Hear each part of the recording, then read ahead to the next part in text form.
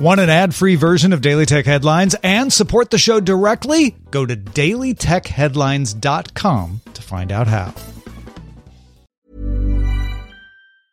Hey, I'm Ryan Reynolds. Recently, I asked Mint Mobile's legal team if big wireless companies are allowed to raise prices due to inflation. They said yes. And then when I asked if raising prices technically violates those onerous 2-year contracts, they said, "What the f*** are you talking about, you insane Hollywood ass?" So to recap, we're cutting the price of Mint Unlimited from $30 a month to just $15 a month. Give it a try at mintmobile.com/switch. $45 up front for 3 months plus taxes and fees. Promo rate for new customers for limited time. Unlimited more than 40 gigabytes per month. Slows full terms at mintmobile.com. My business used to be weighed down by the complexities of in-person payments. Then, Stripe Tap to Pay on iPhone came along and changed everything.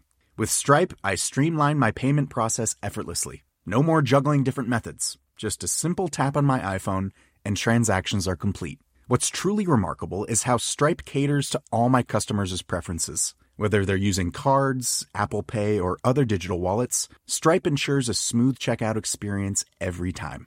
Setting up Stripe was a breeze, taking just minutes to get up and running.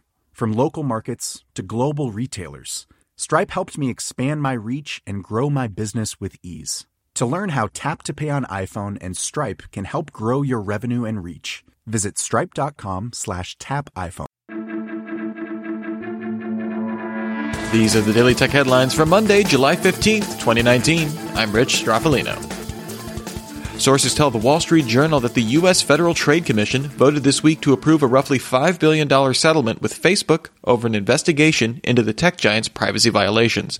The vote was reportedly 3-2, with 2 commissioners voting against wanting stricter restrictions on Facebook.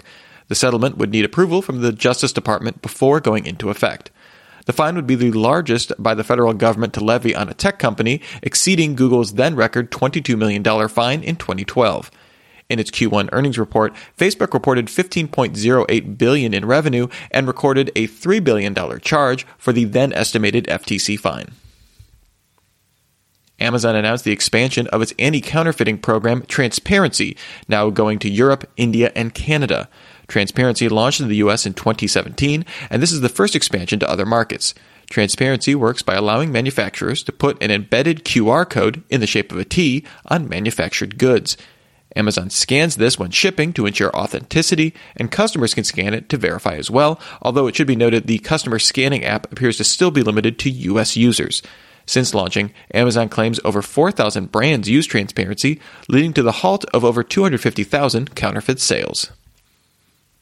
A new report from Stream Elements found that Twitch accounted for 72.2% of live stream video views in Q2 2019, with 2.72 billion hours watched.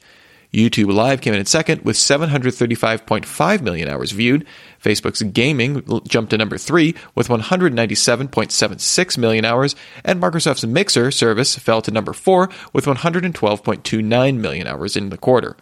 Twitch actually saw a 2% decline in overall hours viewed in the quarter. The report found 2 billion hours came from the top 5,000 channels on Twitch. Starting next week, Twitter is rolling out a new hide replies feature to users in Canada. The posts aren't removed from Twitter, just hidden from the default view. The company said it knows distracting, irrelevant, and offensive replies can derail the discussions that people want to have. We believe people should have some control over the conversations they start. Gartner and IDC both report that after more than 6 years of quarterly PC shipment declines, 2018 and 2019 both showed positive growth in Q2 after Q1 slumps. Both point to a Windows 10 refresh contributing to the 2019 gain. But IDC predicts the gain won't last, and Gartner points to a US-China trade war eventually affecting the PC market, as most laptops and tablets are still manufactured in China. Google is rolling out a redesign of its News tab on desktop that more prominently highlights headlines and publishers, and a carousel that notes what people are searching for. The redesign means fewer links per page and fewer related in-depth or opinion articles appearing underneath the story. Qualcomm announced the Snapdragon 855 Plus system on a chip, which features higher clock speeds than the existing Snapdragon 855 and is targeted at gaming and VR. The 855 Plus uses the 8-core Kryo 485 CPU, now clocked up to 2.96 GHz, paired with Arduino 640 graphics that Qualcomm claims will be 15% faster than the standard 855. The SoC will only have 4G on board, so 5G will require a separate modem. The Snapdragon 855 Plus will be available in devices in the second half of 2019, with Asus already confirming it in the upcoming Republic of Gamers Phone 2. The Office of Data Protection and Information Freedom in the German state Hesse ruled that using Office 365 in schools is illegal as the default configuration risks exposing personal information of teachers and students to U.S. officials. Hesse Data Privacy Commissioner Michael Ronellenfeich had previously ruled that Office 365 use was allowed if all data remained in Germany, but a joint venture between Microsoft and Deutsche Telekom to provide a German-only cloud shut down in 2018. The commissioner recommended schools switch to using similar Office products with on-premises licenses. Security researchers at Comparitech claim that the education platform K12.com exposed the personal information of over 7 million students. The data includes full names, email addresses, birth dates, gender identities, schools the students were attending, and authentication keys for accessing accounts. The exposure came from a misconfigured database on K12's Anywhere Learning System, which was open from June 23rd through July 1st.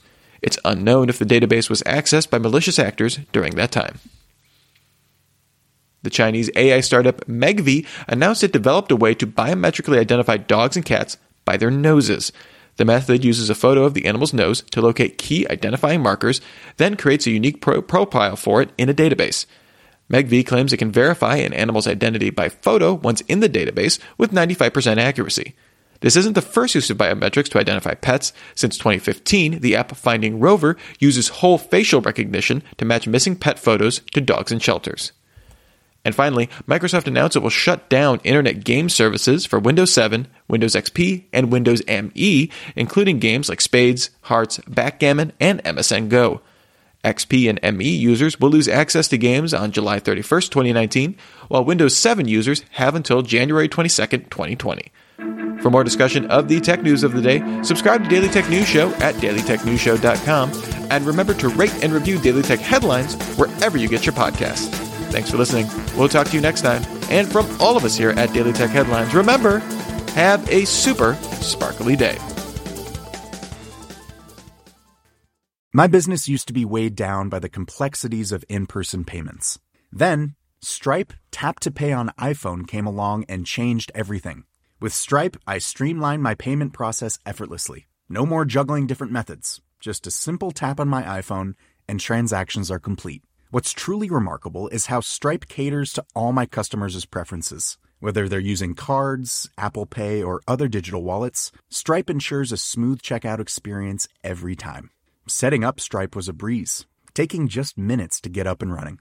From local markets to global retailers, Stripe helped me expand my reach and grow my business with ease. To learn how Tap to Pay on iPhone and Stripe can help grow your revenue and reach, visit stripe.com/tapiphone.